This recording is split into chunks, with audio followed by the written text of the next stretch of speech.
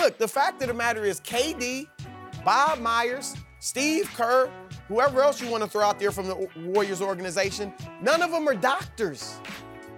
The idea that the Lakers would risk not getting Anthony Davis, and I like Kuz, but give me a break. Right. Like, that's not going to be there. And so I don't think that is a reality of the situation. You cannot let Golden State shoot 42 threes and then let them shoot a high percentage from the three-point line. More times than not, you will lose. Chris Broussard here, and welcome to the brand new Hoops on Fox podcast. This podcast will give you your daily dose of all things NBA from Fox Sports, including the best content from Skip and Shannon, Nick Wright, plus special guests, fresh NBA content from myself, post-game interviews from NBA stars around the league, and much, much more. Don't forget to subscribe and leave a 5-star review. Who deserves the most blame for this injury? If Steve Kerr was telling the truth yesterday, and I have as much respect for Steve Kerr as anybody in the league, okay? I think he's a really good guy.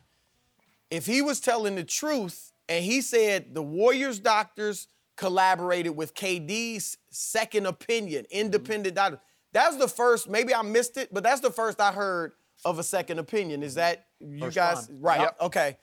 So if that's correct, that KD had an independent doctor not attached to the Warriors collaborating with them, and all the doctors said, you can play, all you can do is re-injure the calf, you don't have to worry about the Achilles or anything, then I would say the doctors are clearly to blame because they misdiagnosed this from KD's doctor to the Warriors doctor. Because look, the fact of the matter is KD, Bob Myers, Steve Kerr, whoever else you want to throw out there from the Warriors organization, none of them are doctors.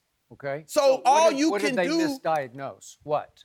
Well, that's what I'm going to get to that in a minute. They, according to Kerr, they said it's a calf injury, and you can only thing you can do worse is re-injure Re-injure the your calf. calf, okay. Your Achilles is safe. He acts like they were shocked by the Achilles. He used the injury. word shock. Right. Okay. So there's that. If that's the case, I just believe it's the doctors. If I'm KD or Steve Kerr, I don't know medicine.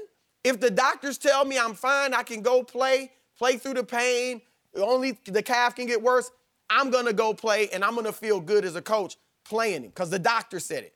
Now, I don't like to call somebody a liar and say they're lying unless I know for a fact. So I'm not saying that about Steve Kerr. But there are people around the league that believe. Remember, the day after it happened, I was on the show, and I said I had somebody close to someone on the training staff who said it was the Achilles. You said that. Okay? Now, there are people now saying, and a person has told me that they know, they know this, that the Warriors all along and KD knew it was an Achilles, slight micro tear. Yes. Not a rupture, but that it was the Achilles, and that the Warriors were protecting KD because he's headed into free agency. And they don't want him, it's like, hey, we're not going to send you into free agency with an Achilles tear, all that. And that's why KD was go along with it. Okay, let's call it a calf. And then when they get down 3-1, and everybody's saying you can play, but that they knew it was an Achilles. Now, I don't know if that's the truth, but I'm just saying some people are saying that. And when you look at circumstantial evidence, every time you saw KD, ice is on the Achilles or down near the Achilles rather than the calf. That is true. As I heard you say earlier, he's jumping and dunking. That's not really with a bad calf, and you can have slight micro tears in the Achilles and, it's not ruptured. You may know it's going to go. So maybe KD knew, look, there's a risk. Maybe it'll go. If that last scenario is the case and they all knew it was the Achilles, then I gotta put a lot of that on KD's representation, his agent, Rich Kleiman, because that's your job to protect him, to protect him against himself. And if KD wants to go out there and play, look, KD could have potentially risked becoming the all-time leading scorer in NBA history. KD could have potentially risked, like if he's gonna be healthy, we know in a year, but maybe he won't come back as KD. Maybe he comes back as Carmelo Anthony. You know, slightly not quite as good. Okay. Not good enough anymore to lead a team to a championship by himself. Okay. So now you're taking away your options. So it's just, it was a risk, and those representing KD's best interest should have put their foot down if that second scenario is true and said, KD, we can't let you do this. Okay. Skip Bayless, you and I came in the very next day after Kevin Durant, they said it was a calf. I said, Skip, I don't know about you, but I've never seen anyone react to a calf strain like that. I said, he looked back as if somebody had tripped him or kicked him because he thought that's exactly what P.J. Tucker had done because that's who he shot the ball over against the Rockets. And he looked back and he grabbed his Achilles. He didn't grab his calf. I understand the gastroc and the soleus are the muscles in the calf. I get all that, but I've seen too many times. And I said maybe he didn't rupture, but he got a tear in there. I said, why every time I watch him, the ice bag is at the back, is on his heel, Achilles area. His calf, there's no ice, there's no heat, there's nothing on the calf. But I thought he had a calf strain. Oh, Shannon, you don't know, you're not a doctor. You're right. And I hate playing one on television. But I've been a professional athlete for long enough. I've seen enough Achilles tears. I've seen enough of calf strains in certain injuries, and I know where the doctors put the ice. Skip, everybody failed this all around because the medical staff on both sides, and this is the first time I agree with you that when I heard Steve Kerr say this yesterday, Chris, that he got a second opinion from someone outside of the Warriors organization. Well, they failed this young man. And if Kevin Durant knew that at the very beginning this was micro tears in his Achilles, he should have never, ever, ever risked it. I get, Skip, that the athlete inside of us, and when someone says, and I've been there, lose a game, Skip, and my teammates come, Sharp, boy, if we had you, we had it. Man, they can't play with us if we'd have just had you. What do you think they're telling KD? Every time they come in the locker room, Skip Bayless, they lose a ball game and they see him. Man, if we had KD, it wouldn't even been close. This series had already been over with. They played at that side of KD. But I agree 100% with you, Chris Broussard. Rich Kleiman failed him. Your job as an agent is what is the best advice that I can give my client. Skip, this is $241 million in free agency. This is an opportunity for you to be a top 5 player. Guys come back and they play very well. It's going to be very interesting to see in 2021 if Kevin Durant is the same player that he left in 2019. That's what we're going to have to see. But Skip, they felt that at the end of the day, the rubber meets the road is Kevin Durant's final call. But Rich Kleiman's got to say, Kev, don't do it. It's not worth it. The downside of this, which is rupturing your Achilles, is far greater than you winning a third championship in a row and being in a path. The downside outweighed the risk was too great, was greater than the reward. So back to your initial point. You guys both know when you tear your calf or even strain your calf, it's a hot knife in your calf, and it's an ow. It's a like, ow. God. That wasn't his reaction on May the 8th. The Achilles reaction is always a, huh? Right. Huh? What was that? That was an Achilles reaction I saw on May the 8th.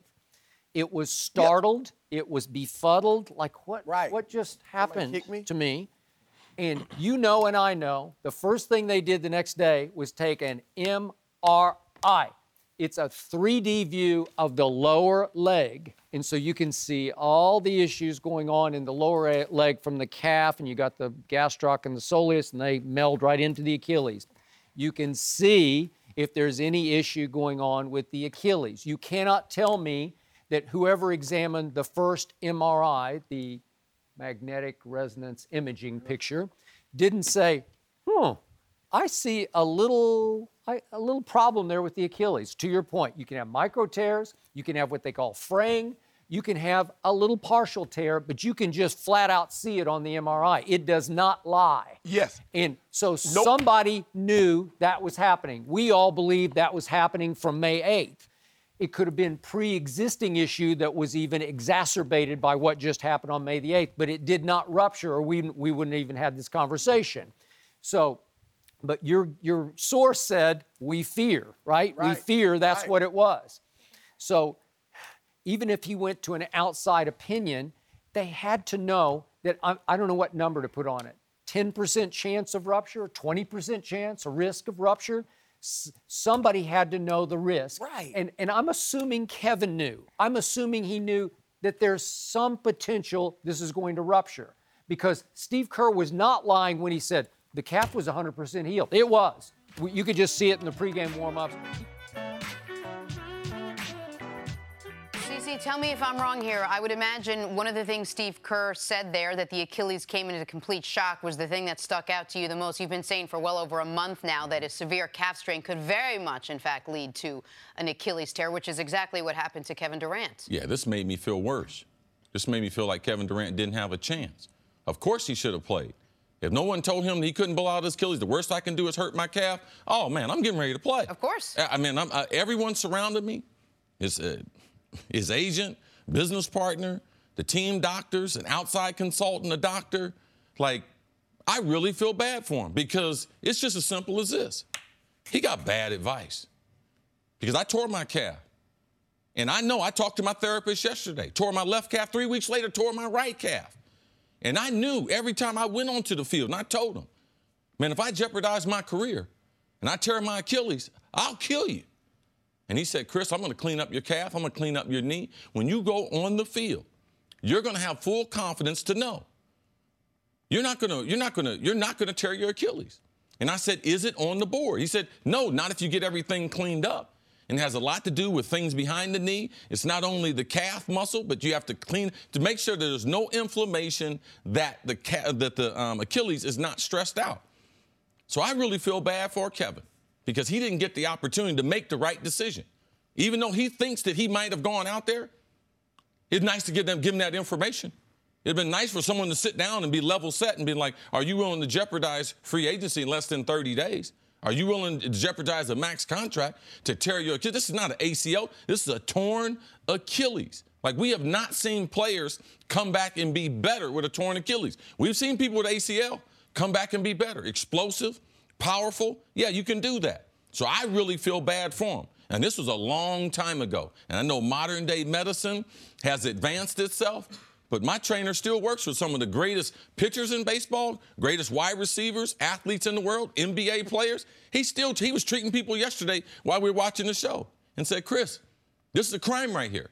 It's a crime that one of those doctors did not tell him, if you do not clean up the calf, the Achilles will be stressed out and he will be jeopardizing everything by going on the court. And he said, Chris, I would not let you play unless you could practice for at least a week. I prefer 2. But you need to be on the court and challenge yourself in a practice setting before you go into game action. So I feel awful that they did this and he didn't have the information, that he could have made whatever decision. And if Kevin Durant, like a lot of athletes, decide to do that, I can live with that. But, man, we need the information. Well, that's what's baffling about this, is because Steve Kerr, who is a man I trust, a man I have enormous respect for on and off the court, he came out there, and if he'd have said, listen, this is professional sports, we're going for a championship, we did not think it was likely that Kevin Durant would tear his Achilles, but of course we know it's a possibility. We told that to Kevin. The doctors told us it was a 2 out of 100 shot. Kevin talked to his agent, talked to another doctor, and they made the decision they're going to go out there and, we spun the wheel and got unlucky. That's one thing. But that is not what he said. What he said was, essentially what he said was, this was as shocking to us as if in that game he'd have torn his labrum, because they had nothing to do with each other. And how can that be what your medical team says? How can that be the information he gets when, again, to make the point, Chris, without ever talking to Kevin Durant, said 30 days ago, be careful, don't play. I don't think we'll see him again. Why would we not see him again? Chris, they're going for a third straight championship. He could tear his Achilles. The morning of the game. The morning of the game, 33 days into it, said, I don't think he's going to play tonight. He could tear his Achilles. How can he know? And The doctors don't. Two things came to mind. One, you mentioned risking free agency. Even if Kevin Durant had a lifetime contract, 10 years, he's risking his basketball destiny. Yes. He wants to become the all-time scoring champion. He wants to go down in history as one of the 5 greatest players ever. I'm not saying that's off the board. No, but now he's a year behind. And everything is altered now because of this. And the one other element that I couldn't help, Jenna, but think about Kawhi Leonard. And the pressure on Kawhi. The doctors are telling us this. The doctors are telling us this. And Kawhi's had some interesting comments about this, about what it's like to know how you're feeling, have other people not understand it. You now understand maybe why some of KD's teammates were whispering, why isn't he back? If they also thought, the worst that can happen to you, man, is that you already have a calf strain. Who gives a damn if you have a worse calf strain? Come play. If that's what they thought, then of course he's going to go play. But how could that be the information that he receives and that he makes his decision on? And the worst part is that he received it from the trainers and the doctors and his team and everyone around him, and they made that collective decision. And even the thing that was more incriminating, before the game, with very, very limited, no practice time 5-on-5, playing 2-on-2 and 3-on-3, Steve Kerr said these words: there is no restriction on his minutes. And that right there is just idiotic, naive, criminal. He hadn't been spending any practice time. How can you put him on? He don't have no pitch count. He could play 40 minutes. Right. Well, it looked like they was getting ready to put it on his back. So, man, I mean, they messed this up. Now it's just a matter of, will they ever fess up to it? Can I ask you real quick before we go? Do you think what Steve Kerr said right there is the honest-to-God truth? That in that organization, everyone was shell-shocked that this resulted in a torn Achilles. That nobody thought, guys, he's risking his Achilles. I was given Bob Myers benefit of the doubt because he was a college basketball player. He might understand. But for all of them, and Kevin's independent doctor who said there's no chance of him blowing out his Achilles, I can't believe that 5 people, a couple medical, all these people Kleiman, his business partner, I expect him to be wrong. Right. Kerr played, Myers played, the doctors. I just don't know how they botched it. They botched it a number of ways, and the only way now is to be able to cover it up compared to saying, oh, we messed this up, because they did. Especially when you see him out there 12 of the first 14 minutes of the game, having not really practiced all week. So I'm going to take the Raptors tonight because I don't believe they have that push, that 7-foot monster that they knew was going to be in Game 5. And he provided the spark, Skip, because he opened up the floor. He allowed Klay and Steph to get comfortable early on. And then Klay never lost his comfort level in shooting the three. Although Steph went cold a little bit in the second half, he found his niche when he found his mark when he really needed to in the fourth quarter. But I think Toronto has played great D all series long, and I believe they'll get back to that, especially not having to worry about Kevin Durant. Kevin Durant also provided them something, Skip, on the defensive side. Because he's so long, getting extra rebounds, blocked Siakam's shot. Nothing came cheap early on for the Raptors, and therefore the Warriors were able to get to a lead, and they made Toronto play catch-up for the entire game. They only took the lead, the last 4 minutes of the ball game, had like a 6-point lead with about 3:05 left in the game to go. But I believe this time around, Skip, they will limit the amount of threes. You cannot let Golden State shoot 42 threes and then let them shoot a high percentage from the three-point line. More times than not, you will lose. I believe those threes will be tougher to come by tonight. They will contest more shots. They will bang the offensive glass like they've done all series long. And I believe they win a close ball game. And Kawhi Leonard would join Kareem Abdul-Jabbar and LeBron James as the only men to win the Bill Russell Finals MVP trophy in 2 different locales. Okay, I'm going to have to tell our control room I'm having a hard time hearing Shannon. It's going in and out, so forgive me for that. But I'm going to try to guess at what you were just saying, and I'm going to try to talk to it. I'm going to go with you this far. I don't love the Warriors' chances tonight because there's no good reason they should win this game because I don't have any evidence from the previous 3 games that Toronto has played at Oracle this year. There's no evidence that Golden State should even have a chance tonight. because all 3 previous games were wipeouts. And I'm going to remind you, the regular season game, albeit way back in December, was a complete wipeout. It was 113-93, and guess who didn't play?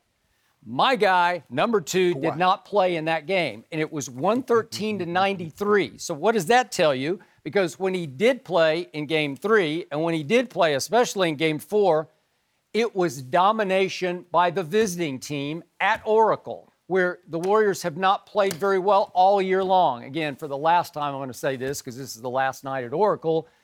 This year, they lost 6 home games by 20-plus points, and 2 of those games were by 30-plus. Those are just bad signs. And I'm going to give number 2 this. In Game 3, he was very good, 30 points, 7 rebounds, 6 assists, a couple of steals, a couple of blocks. But in Game 4, that was his most overpowering game of this finals because he went 36-12 with 4 steals and a block and 0 turnovers, and he made 5 of 9 three-point shots and 9 of 9 free throws. You can't do a whole lot better than that. So that was the last time I saw Toronto on this floor doing that to them. And obviously tonight, the truth is, I'm just being honest with you, number 2 should own this game. He will be the best player on the floor tonight because the best player on the planet, obviously, is in New York recovering from Achilles rupture reattachment. And it's obvious that Toronto has the better team with the much superior depth. So we start with all that, and then we add this onto it. I'm going to be honest with what I saw yesterday and heard from the rest of the Golden State players. I didn't love how they came out of the KD injury.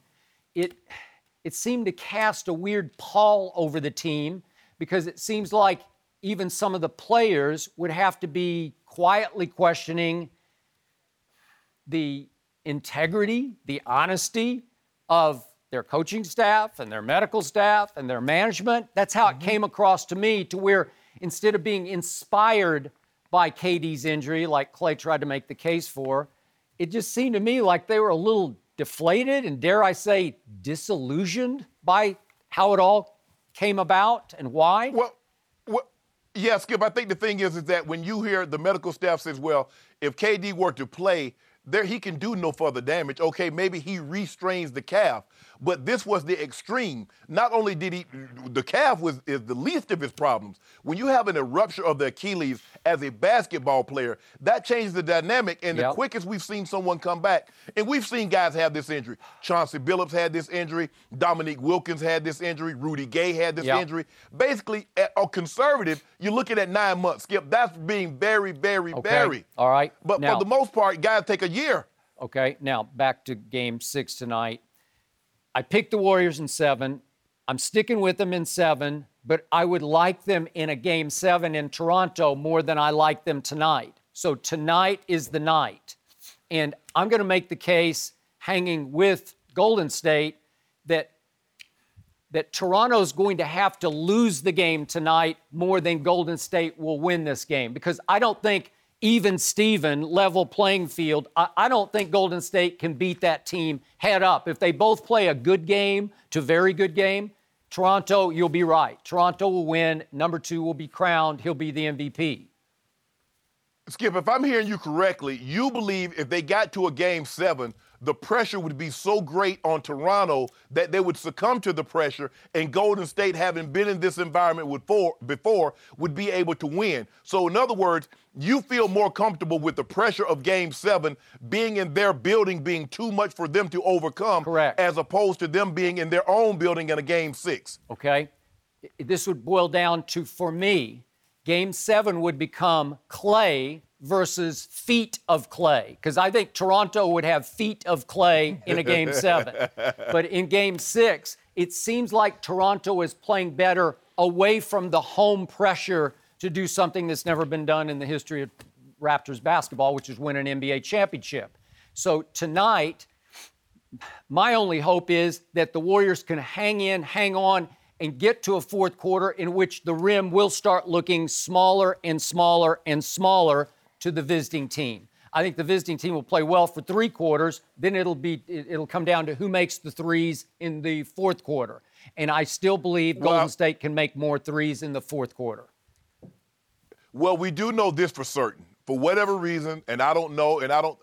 I think he tries to replicate that when he goes home. Kyle Lowry plays. He does. I told you that before that. Exponentially better. I told you before Game 3. You were all over him. I said, no, he'll play big in this game. Skip, we've never seen anything like this, Skip. We've never seen a player of his caliber play so much better on the road than he does at home. And you mentioned getting to a Game 7 feet of clay. You hoping they have hands of stone that all of a sudden I agree. The rim True. is thimble size as opposed to ocean size, and they can throw it into that. That is but true. for me, let me ask you this, Skip. Do you believe that Boogie Cousins can have a Game 2 and 5 in Game 6 or a Game 7 if necessary? Because I've seen nothing that would indicate that he can put together back-to-back games. I have not either. I don't completely trust him tonight because you're right. Every time to use your term, expectations rise for DeMarcus, he crumbles because he's never been on this stage with this kind of pressure. And all of a sudden, after a good game, he's like, ooh, now I'm expected to have it. The other night, he was not expected. He was the third string center. He was only thrust into the action because KD went down, and then all of a sudden, obviously, Kevon Looney got hurt. He couldn't stay. He played for a while, then he couldn't go, and all of a sudden it's down to Bogut or bust, and it's kind of bust. So let's go with DeMarcus, and all of a sudden DeMarcus makes 6 out of 8 shots with nobody really expecting him to. So tonight he can be dominant in this game against Gasol. He can dominate him athletically, just on pure talent, size, strength. He's got all that. But he has to play with dominant poise on this stage, and I'm not sure that he can, which means we're back to this. Klay has to be dominant tonight for all 4 quarters. He has been their rock as a scorer and a shooter. And the reason, as I told you the other day, that they won Game 5 was he just kept scoring 6 points, 8 points, 6 points, 6 points. Every quarter, he made the key shots. So, again, can they make 20 of 42 threes as they did at Toronto? No, they won't. Could they make 17? They may need 17 to win tonight, and they're going to have to hope that Toronto stays in that 8 for 32 range, which was 25-ish%, okay? So it's going to come down to that. Go ahead. Let me follow up on the Boogie Cousins. Skip, I'm not so sure Boogie would have even gotten in the game had Kevon Looney not gotten hurt. Not. Because they go Looney Bogut. That tells me they really had no inclination to play Boogie, given what they had seen from him in Games 3 and 4. But because Kevon Looney got hurt and they had no other option, you can't play Bogut 20, 25 minutes. So Boogie had to get inserted into the ball game. Another thing, to the three-point shot that you were mentioning, Skip, you can't let Golden State, they shoot too good.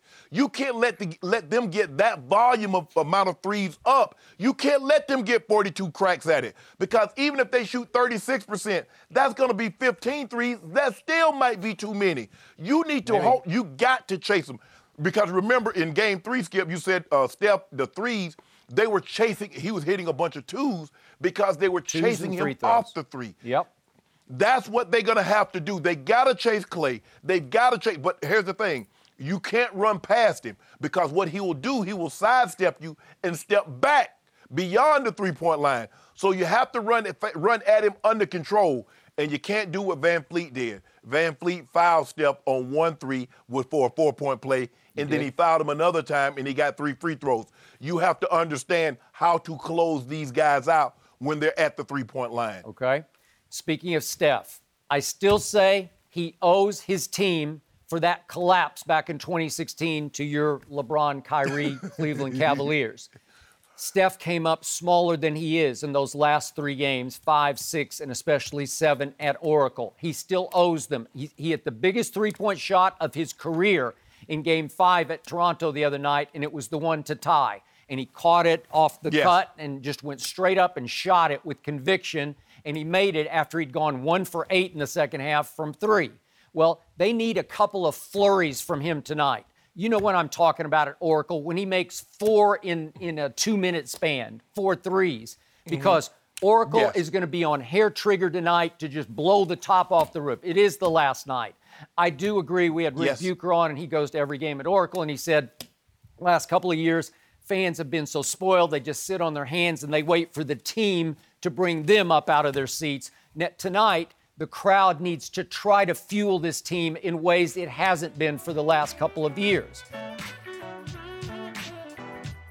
I think if the Pelicans were enamored with that number 4 pick, we'd probably have a deal done. At the moment, they're not. The Lakers are trying to find a taker for that number 4 pick at the moment.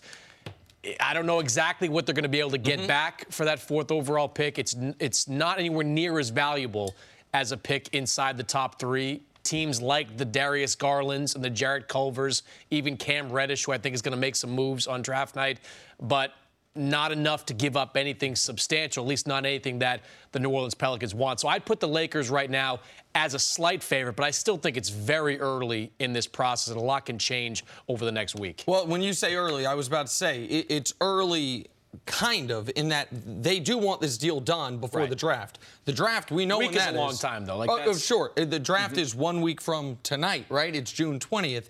And so for the Pelicans, the reason they want this done by the draft is because if they are going to receive draft compensation from anyone, they want to be able to pick the player. They want to be able to have a guy that fits what they're trying to do.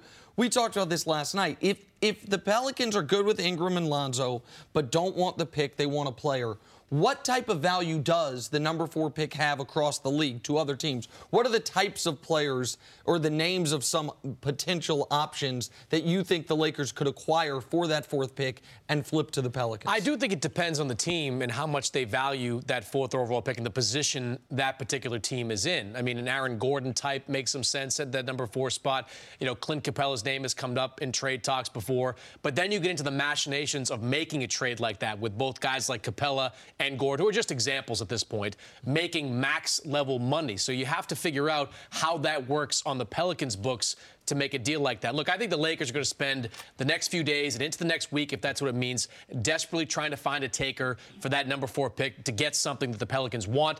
I also don't think that Kyle Kuzma is going to be a deal breaker. I don't think the Lakers are going to hold on to Kyle Kuzma and not get a deal done in exchange for Anthony Davis. Mannix, are you like me, even concerned that they have the power in the front office, even if they were the favorite, which you say they might be a slight favorite, that they have the intellect, the skillfulness, because it might take another team to be able to pull this off. Do you have confidence, or are you like me, I have a lack of confidence in what the Lakers could pull off a complex trade involving multiple organizations? Yes. That's your concern. I think that's a fair concern. I think Rob Pelinka is an excellent deal maker. He's done it as an agent in the past. I mean, you can question the types of deals that he makes. When it comes to constructing deals, I think he's capable of doing it. Just the question is, what kind of value can he find for that 4th overall pick, and can he get the Pelicans something that they ultimately want? I think the Kuzma stuff is a smokescreen. I think that what I think is the Lakers are trying to set up the narrative.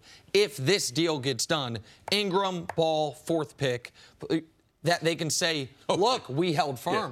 We didn't give up Kyle Kuzma. The idea that the Lakers would risk not getting Anthony Davis, and I like Kuz, but give me a break. Right. Like, that's not going to be there. And so I don't think that is a reality of the situation. There was even a report in the LA Times by a writer I have an enormous amount of respect for, Tanya Ganguly, saying that the Lakers, if they were to include Kuzma, maybe they could then keep the 4th overall pick. There is not a person in the world, no, even if the 4th pick doesn't have the value the 3rd pick does, that values I still want it. Kuzma more than the 4th overall 100%, pick. Right. Yes. So, all right, so we're on the same page on that. We're on the same page on what the Lakers could offer.